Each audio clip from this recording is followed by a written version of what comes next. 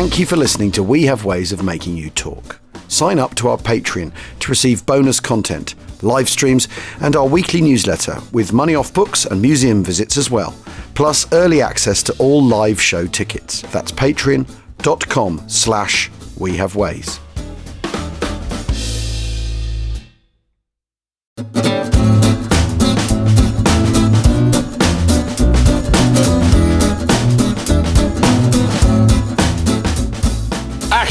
Achtung, or is it alarm? Welcome to We Have Ways of Making You Talk, the Second World War podcast for all your Second World War podcast needs. James, how are you? Yeah, well, I'm all right. Jim, in a strange way, are you sure your mood isn't directly influenced by your subject matter?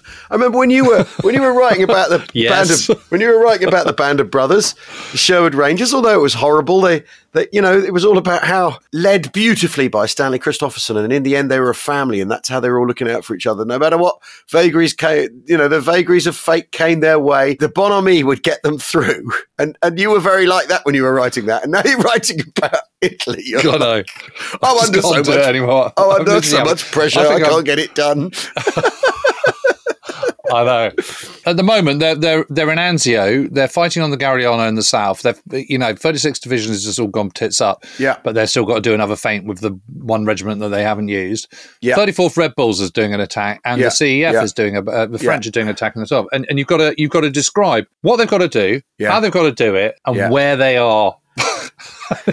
There's only so many ways you could describe a valley and a mountain. We were going to do some questions today, weren't we? Which actually leads me to the first question I wanted to do, which is from Chris A. Do you think that the Allies sometimes should have listened more to their scientists, inventors and visionaries to help win the war quicker? What do you think, Jim? Well, I think they did. I think that's exactly what they did. Listen to their scientists. Half of Churchill's government was full of kind of technocrats and chief scientists, and you think of all those big scientists. Charwell and Solly Zuckerman and all those people. Yeah. All those guys. I mean, they're talking about the whole thing is a massive experiment in science. I mean, I don't really understand why you would think anything else. I don't. Well, I mean, the thing is, you think about, and I still think about.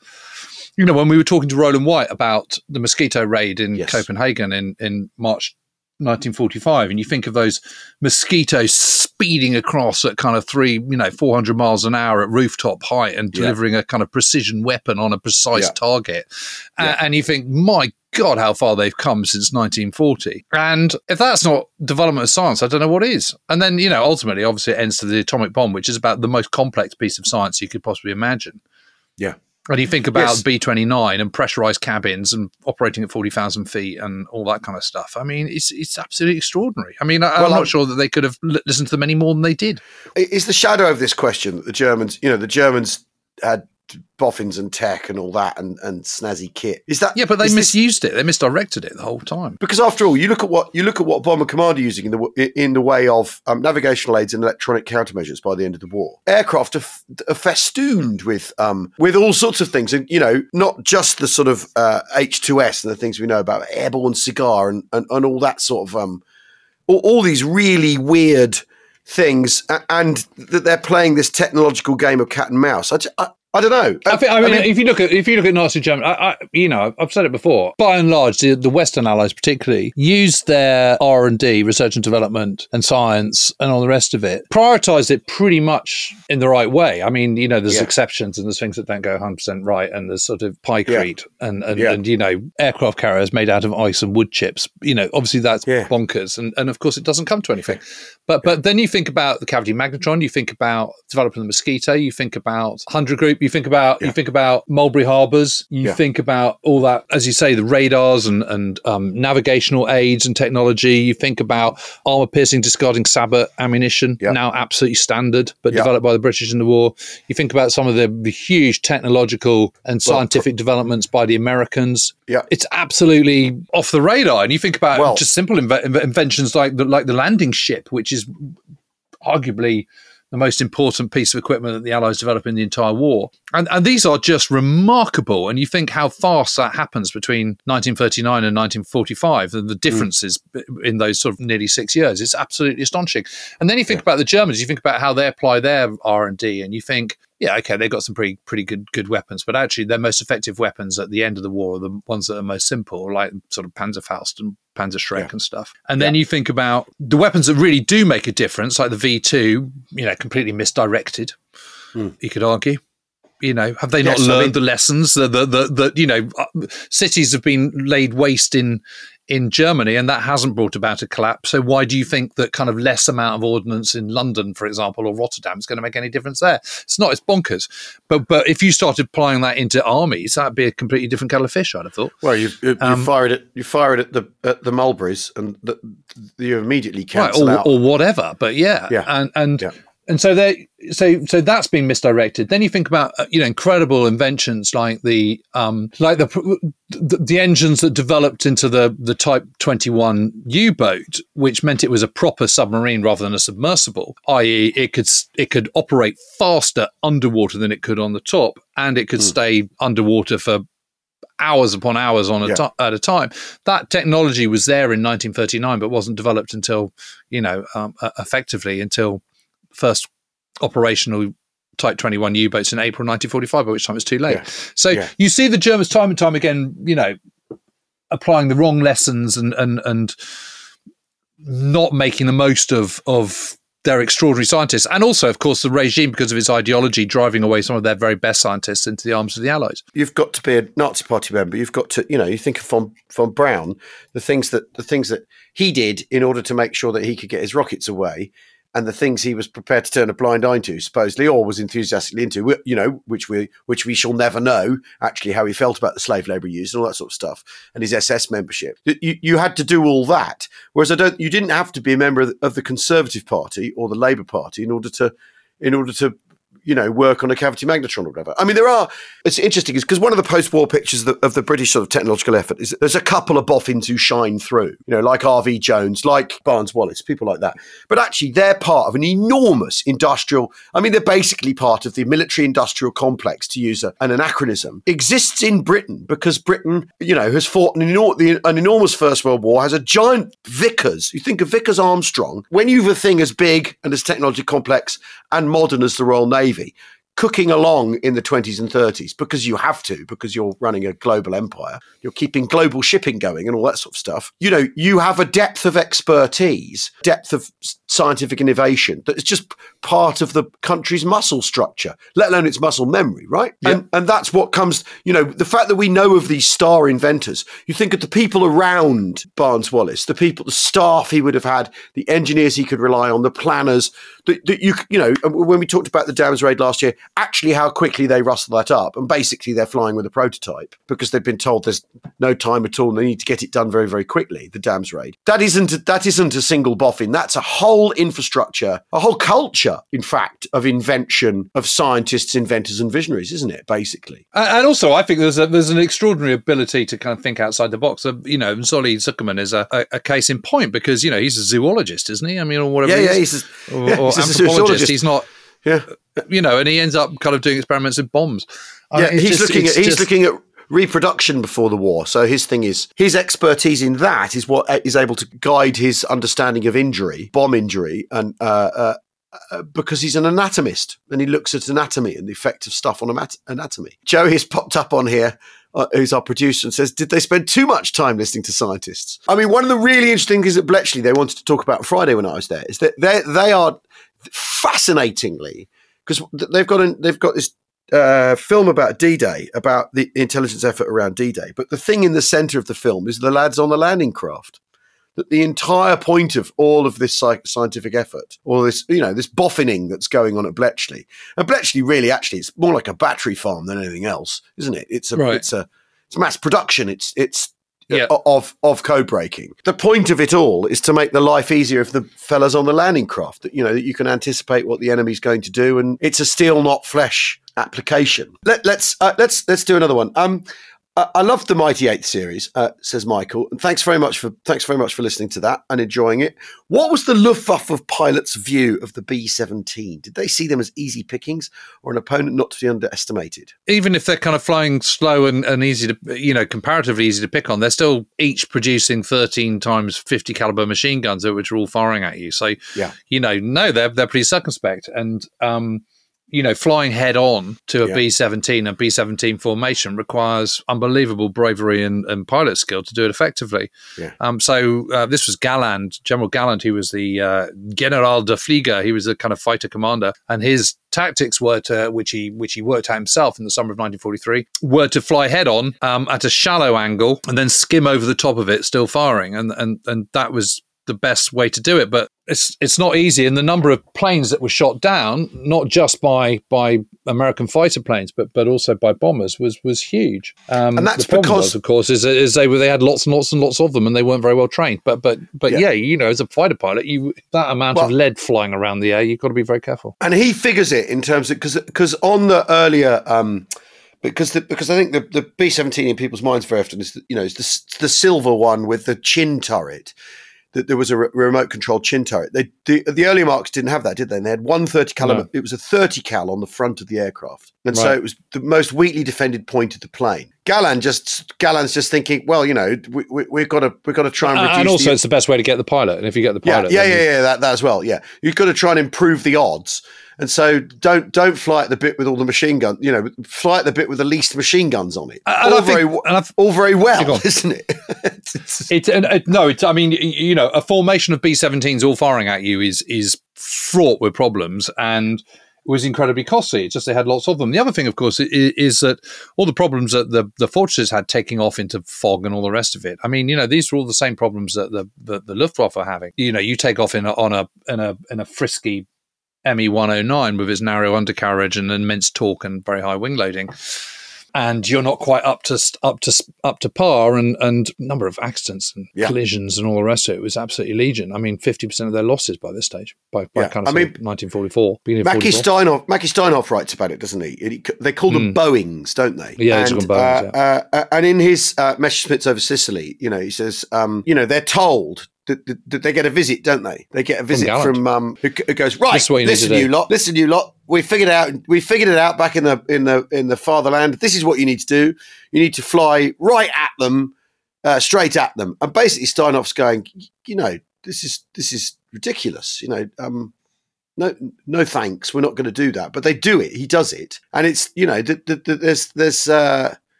there's nothing but terror in it, the way he describes it. And this is no, and also the individual squadrons of Staffeln are also suffering really, really badly. So a squadron of American fighter pilots would be like 45 strong, something like that, to get 16 airborne. Well, Staffel is 12. To get 12 airborne, and very often very rarely would you have full 12 available on any given morning. So usually it's kind of 8, 7, 6, 9, that kind of thing. And so the losses are much more keenly felt, because even more so than cruising a bomber station, because you're such a tight unit of such a small number of men. So the flow of personnel is just absolutely enormous. Every time they're going out, they're losing someone, in the same way as the Mighty 8 they're losing crews. But as a proportion of their whole, it's greater. They are losing 15 to 20% every time they go out, whereas that's exceptionally bad for the Mighty 8th. And it's all relative, of course, because the numbers are much greater with the amount of crews in the 8th Air Force. But it's a horror story. So yes, they thought of how do they think of them? They thought of them as lethal bits of kit that you need to shoot down as many as possible, but be very, very wary of. But the whole thing was a nightmare. But the whole thing's a nightmare. Relentless. The whole thing's nightmare. A nightmare. Yeah. Because I mean, when you're on the receiving end of something, you think your enemy always holds the aces. But it cuts both ways. I think that's the point. I mean, we need to go to break now, Jim. Although this is there's a pile of questions stimulated by our Mighty 8th season, I think it's fair to say, including the perennial Mosquito question. Anyway, we will see you after this break. Cheerio.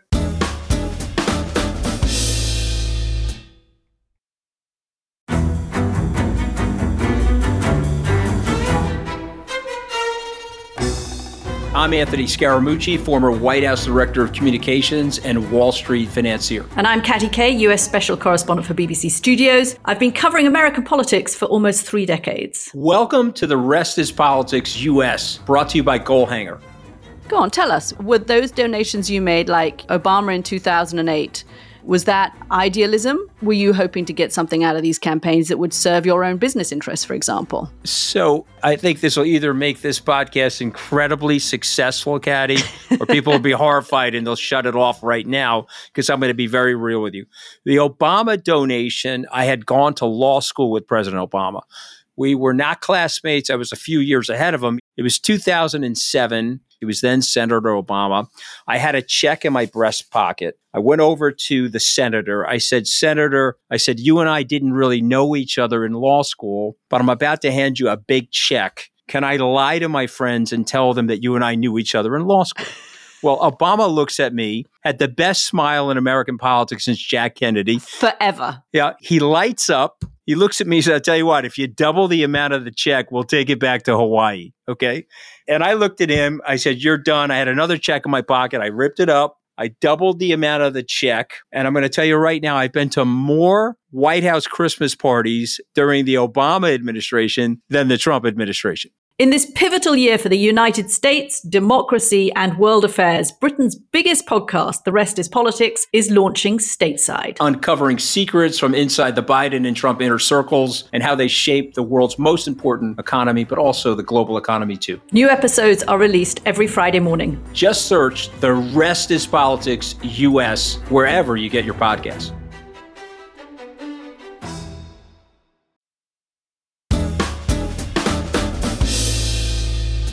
Welcome back to We Have Ways of Making You Talk, where Jim and I are doing what we can manfully to answer your questions. Though I think we have answered a few. We have answered a few. I mean, there's a lot more questions on this piece of paper on this page than we have answered. But we're having a go. Do you remember that live cast where we tried to answer 20 questions in an hour and completely failed? Do you remember that? Yeah, it was absolutely hopeless, wasn't it? We were going to go, right, okay, stopwatch, no more than 2 minutes per question. We should try that again, I think, at some point. At some point. So Jason Hoffman asks, after listening to the Mighty Eighth series, I still have a thought. Why did the US Army Air Force stick with the 10-crew B17 when the Mosquito could carry the same bomb load to Berlin but only risk a crew of 2? I'll give a simple answer, which is that these things are often chauvinistic. The Mosquito isn't an American invention, so they're not going to do that. That only holds to a certain point, I think. It's not just so easy to just, in the middle of a war, kind of change your entire strategy and production schedules and all the rest of it. You know, there's all lots of factors. So when you're creating a new aircraft, you've got to create it, then you've got to build it, then you've got to set up the factories, then you've got to have, first of all, you've got to have the machine tools to create those specific aircraft. That's an incredibly complicated bit. So the machinery that is designed to create that particular thing, and then you've got to duplicate those, then you've got to put them out in the factory. So mid-war, when you're in the middle of something, that's actually quite a process. Yeah, and let's face it, and also in the summer of 1943, United States Army Air Force thought that the B-17 was going to cut it. Yeah. Then it became clear that it wasn't going to cut it. Then by the middle of 1944, a little bit longer. So if they were going to change it, the time to change it would have been the second half of 1943. Yeah. But how long is it going to take to change it? Realistically, they wouldn't have enough Mosquitoes to be able to change over. You could start changing over a few squadrons maybe early on in 44. But basically, you're talking about a kind of a year in which to change it. Yeah. So a year from the end of 1943 is to the end of 1944, by which time the B-17 is doing just fine. Well, and there's lots of them. Also, your entire training scheme is about 10-man air crews. You've got to completely rejig your 10-man aircrew thing, haven't you? Yes, and I think also the other thing is with the other 8 lads, because you know that they aren't all pilot material, because that's part of the sifting that's gone on. So what do you do? What do you do with those other boys? And I mean, the other thing here is American industry's great advantage. You know, that aside, the idea that changing that thing mid-flow is really difficult. That aside, American industry's great advantage here, unlike the Germans who are under constant pressure from aerial bombing and from the, Allied strategic bombing campaign, you can set up a factory that will just produce something for the war with the modifications as you want, as you go, without ever having to change it if you don't want to. You know, you get the feedback from the customer, as it were, that the things need to be altered and you need a chin turret or whatever, which is the B-17G. But you don't need. Why would you interfere with that advantage, which is what you've got here. Always, no. The other thing here to remember is no one knows when. I've been thinking about this more and more and more recently. No one knows when the war's going to end, so no one knows. The relentless pressure on the bomber offensive is to get it done, get the war over with, finish the war as quickly as possible. And if you interrupt your production schedule by changing to a different bomber altogether, that will slow the war down from that point of view, right? Won't it? That will mean you're not going to finish the war as soon as possible. Because Tammy Davis Biddle writes really well about this. This how do you end up? You go from pickle barrel bombing, which is the conviction of the US Army Air Force at the start of the war, to little boy, and you go that distance in 4 years, don't you? From America entering the war to the dropping of the atomic bomb. How on earth do you get from there to there? Well, you're trying to end the war as quickly as possible. All the pressure that manifests itself. Why does Acre change his mind? Why do people change their mind about as they proceed through the war? Why do the thinkers in the American Air Force change their mind? Because in the end, they're trying to get the war over with. They're trying to finish the war as soon as possible. I've literally just written that line this morning in the casino book. Really? The reason they're doing all this, there's a reason why they're hammering away at the Gustav line at Casino, is not because it's fun. It's because they're trying to win the war as quickly as possible. Egan said it in the episode of Masters of the Air the other day. He articulates it. He says, "We're trying to get this. We need to end this war before more people like that are killed. Before more of you die. Before more of us die. Is the point." When you've got the advantage of a production line that's churning out a bomber that can do 250 knots once it's dropped its bombs and at altitude and is heavily defended, and you're wedded to a policy. Let's not forget the unescorted bomber policy is people have made their minds up that it's going to work, and they're going to make it work one way or another. You're not going to change your advantages, which is mass production, and it's actual mass production.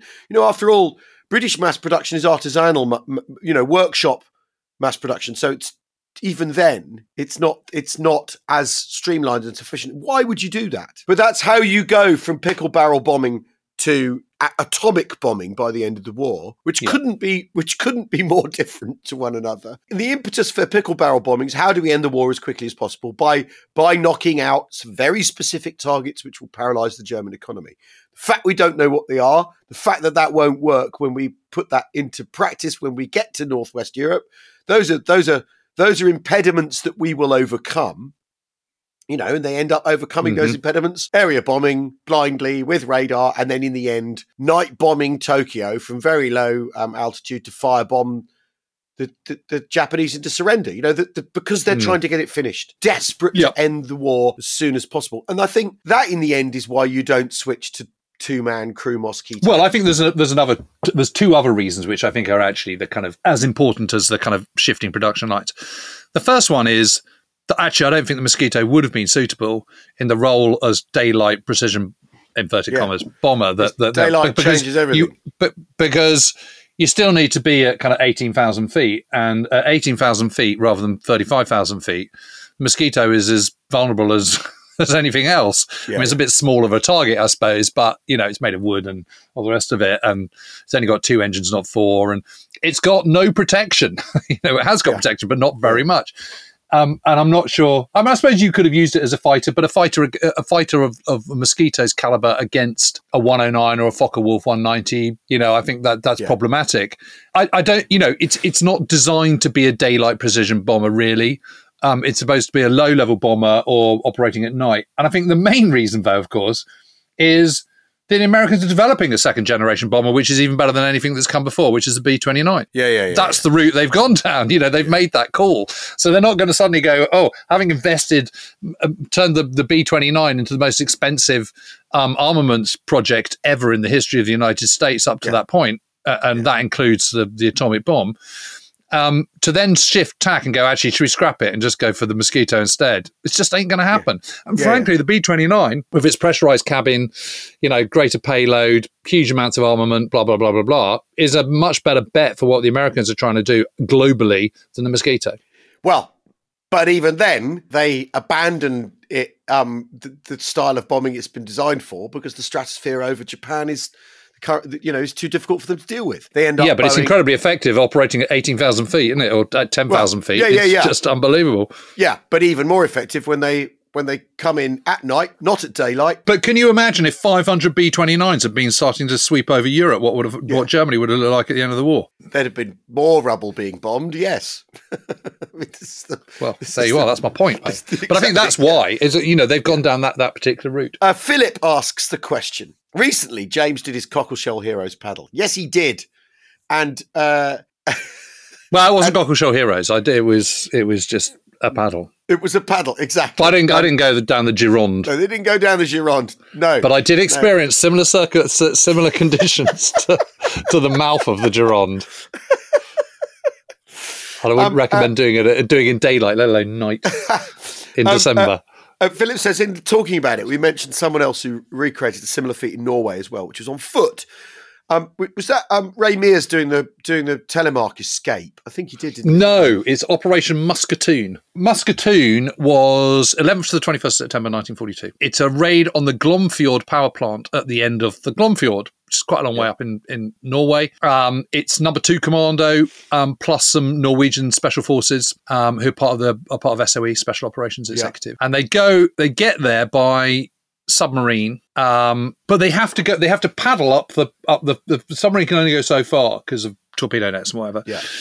So they get in their klepper boats and they paddle, and then they cross over to the next valley into the Glomfjord, blow the thing up, cross back again. There's all sorts of close shaves and hairy moments and all the rest of it, and get away again.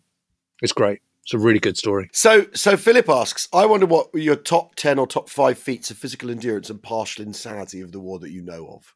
Okay. I can think of quite a few. Well, I'd say the first Chinde expedition.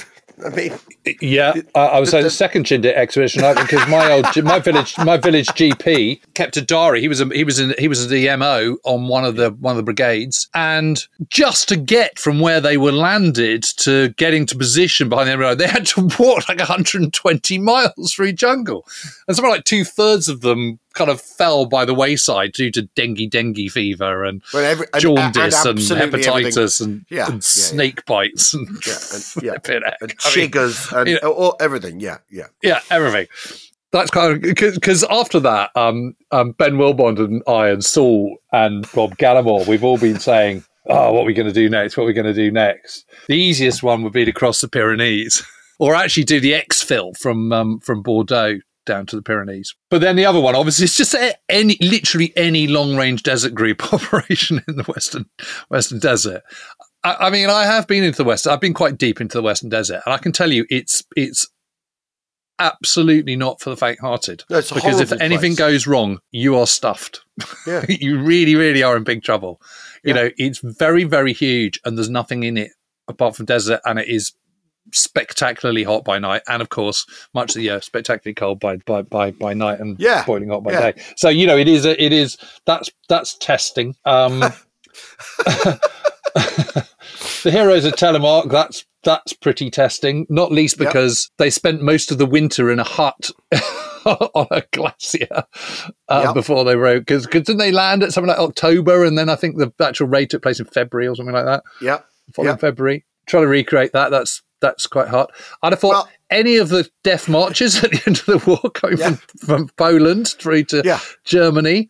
The Bataan Death March, that's not much fun. I mean, Anthony Dean Drummond hiding in a cupboard for 11 days after the Battle of Arnhem. I've got to go with that. That's quite hardcore. All he had was his water bottle.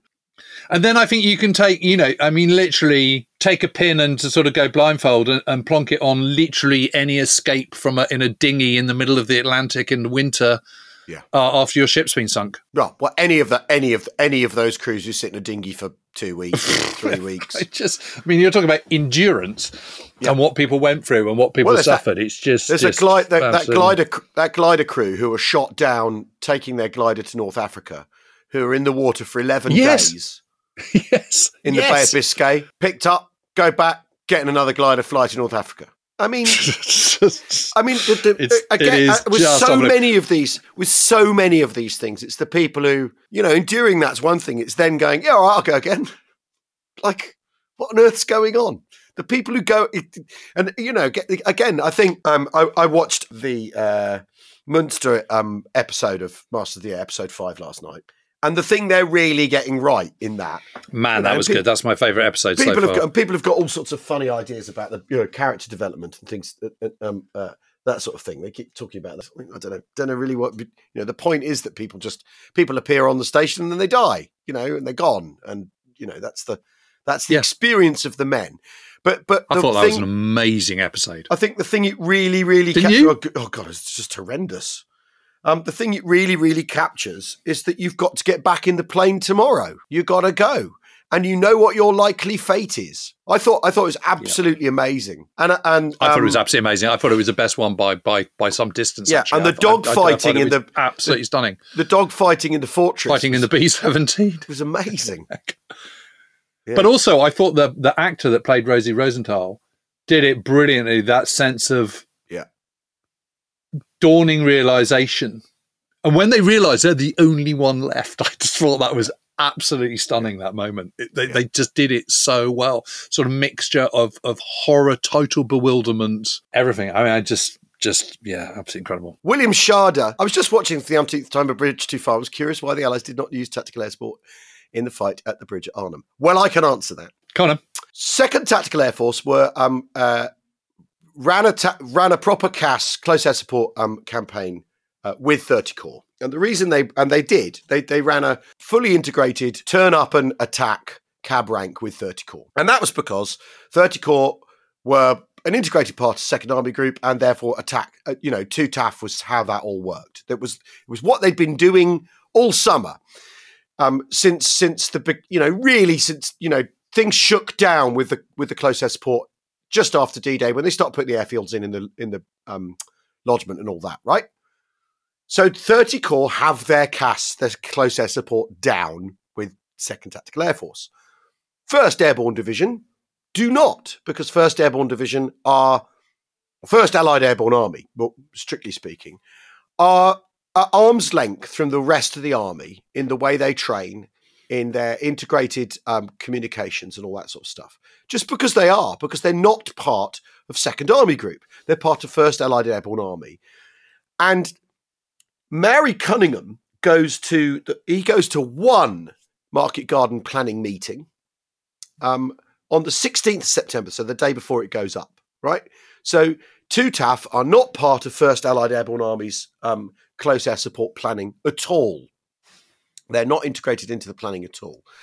And that's just because it's all too last minute and it's too quick, and it's too quick. But it's also just the way that the airborne thing has been set up. It's not part of the rest of. So it's not Mary Cunningham's fault. It's not Cunningham's fault. No, but what's interesting is he isn't going right. What have you got for me? He isn't. They aren't including him. He isn't chasing up on it. Now, I think a big part of this is there is an expectation that these operations will be cancelled. All right, I've got to go to another bloody 1st Allied Airborne Army planning. I've got better things to do. And let me do the stuff that I know is concrete. Exactly. And in fact, he's invited to one meeting. Is the truth. So there's a within. Then also what happens is flak suppression, right? You'd think flak suppression would be a big priority. There is flak suppression that goes in with the first lift, but then weather prevents fighter escort on the second lift, on the second day, on the Sunday. And also there is a bomb line around where 1st Airborne are expected to be operating, but are not operating because after all things have gone wrong. So as a result, you end up with no flak suppression for the second lift and the third lift, right? Because the CAS are told to stay away because they might be attacking British troops on the ground. Furthermore, you also have this problem that Arnhem is the town itself is a street fight. The town is a street fighting environment. The village is too big as it's street fighting, picking targets from the sky in that situation is much, much more difficult, and everyone's fighting at close quarters. So not only is there a problem of a bomb line, there's also the problem of picking your targets in a built-up area is much, much more difficult than in the open countryside in Normandy, where close air support is used to such great effect. So basically, the reason they do use it for garden, but for market, it doesn't work so well. The Americans, US 82nd Airborne, 101st Airborne, they have their close air support worked out. And one of the reasons that the other kicker is that 1st Airborne, their close air support people are American airborne soldiers who drop with them on day one, and their radios don't work. And it's the American radios that fail with the British contingent in Arnhem, and they're the radios that are supposed to deliver close air support, right? So it's basically structurally designed to have the close air support worked out. Institutionally, it isn't there. Their experience doesn't exist because they are not part of how Second Army Group go about their way of war. They're just, they're not, it's not like being, 43rd Wessex Division, who know how to call in air support, who've got it all worked out, who've been doing it for months. They've never done it before, right? So they don't know. So they don't know so the idea that they land on day one and they'll be able to switch on their radios and have their close air support all worked out and running is fanciful at best, right? And then hampered by the fact that 2TAF haven't been involved in the planning, the Second Army Group haven't involved 2TAF in the planning properly, and that 1st Allied Airborne Army, restrict the close air support that they're offered by putting up a bomb line that means that basically the supply lifts fly into flak because 2nd Tactical Air Force haven't been allowed to suppress the flak.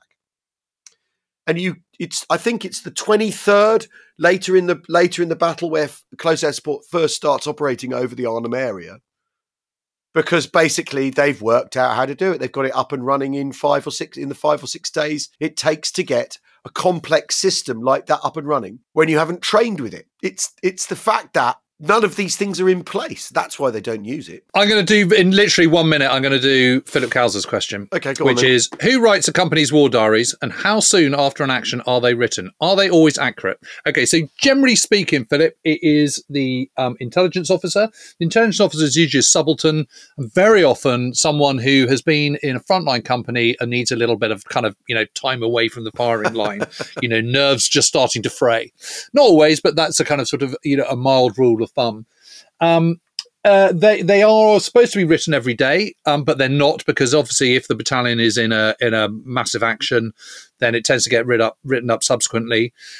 Does the intelligence officer always, or the person who's writing them up, always talk to everyone involved and get the figures absolutely accurate? No. And they are also making sure that they are preserving the integrity of the battalion as well. So quite often a kind of, a sheen is put over events. Times are always, they're invariably at 0730 rather than 737. Yep. And they're approximate. And the assiduousness with which these war diaries are written completely depends on the person who's writing them. They have to be signed off by the Lieutenant Colonel, battalion commander. But, when everyone's busy, they don't really care. Or sometimes they do, sometimes they don't. In other words, the degree of accuracy can vary massively. And in the time that I've been looking at all this stuff, there's been numerous times where I've come up against war diaries that literally cannot be true because other things are happening and they don't all add up. And sometimes you just have to cut a path through multiple diaries. And a classic example of this is when I was doing the Sherwood Rangers stuff. I was looking at all the war diaries of all the various components that were landing on that part on Jig Green, Jig Red, on Gold Beach, on D-Day, and they all were different. Every single one was different, and you just had to kind of work out a path through it, and it was incredibly complicated. And that's because, of course, they've all got 101 better things to do than write up war diaries. Well, and they wrote them up hours later, so they, sometimes days later. Days later. Yeah. It's, I mean, I'm. So it depends. I'm sort of. You get a practiced eye at these things, though. Yeah, I'm sort of trying to wriggle my way through the diaries for Arnhem. I mean, what's quite funny. Not funny, but what's interesting about some of them is how some of them will say a quiet night, and you think, well, that's, Commander Royal Artillery at the end of one of the days says a quiet night in general, and you think, what? What? What are you saying? The stuff that's going on around you. But that's interesting that their attitude is that it was a quiet night. Puts you in an idea of their mindset as much as anything else. You know, if you think this is, if you think things are going tickety, if you think things are tickety boo, then you're not. Then maybe they're not looking hard enough, and all that sort of stuff. I think they're a good skeleton. You know, are they an endoskeleton or an exoskeleton? Are they inside the event or are they outside the event? Yeah. That's the question to ask. They're fascinating. I've got hundreds and hundreds of them. I mean, you know, they're just essential bits of kit. It's the bottom line. But, very good. Well, anyway, we got for a few there. Well, thanks for those questions. Really, thank you. Excellent questions. Yeah, really good. And we should do some more of that, shouldn't we? I think at some point. Yeah, we should probably. Now, don't forget, ladies and gentlemen, we have Ways Festival, which is from the 18th of July to the 21st of July at Black Pit Brewery next door to Silverstone. It's a weekend of this kind of stuff. You can hang out with us. You can buy us a pint if you insist. All your favourite people from the podcast will be there speaking. There'll be tanks. There will be aircraft. There'll be a lot of the people I've been meeting along the way on my tour, which will be rather nice. I think Amber and Jake, who I met in Clacton at the weekend, I'll look forward to seeing you. Under 16s are free. You can glamp.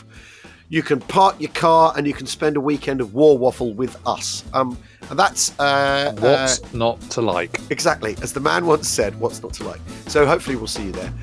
We have ways.co.uk. Thanks for listening. Cheerio. Cheerio.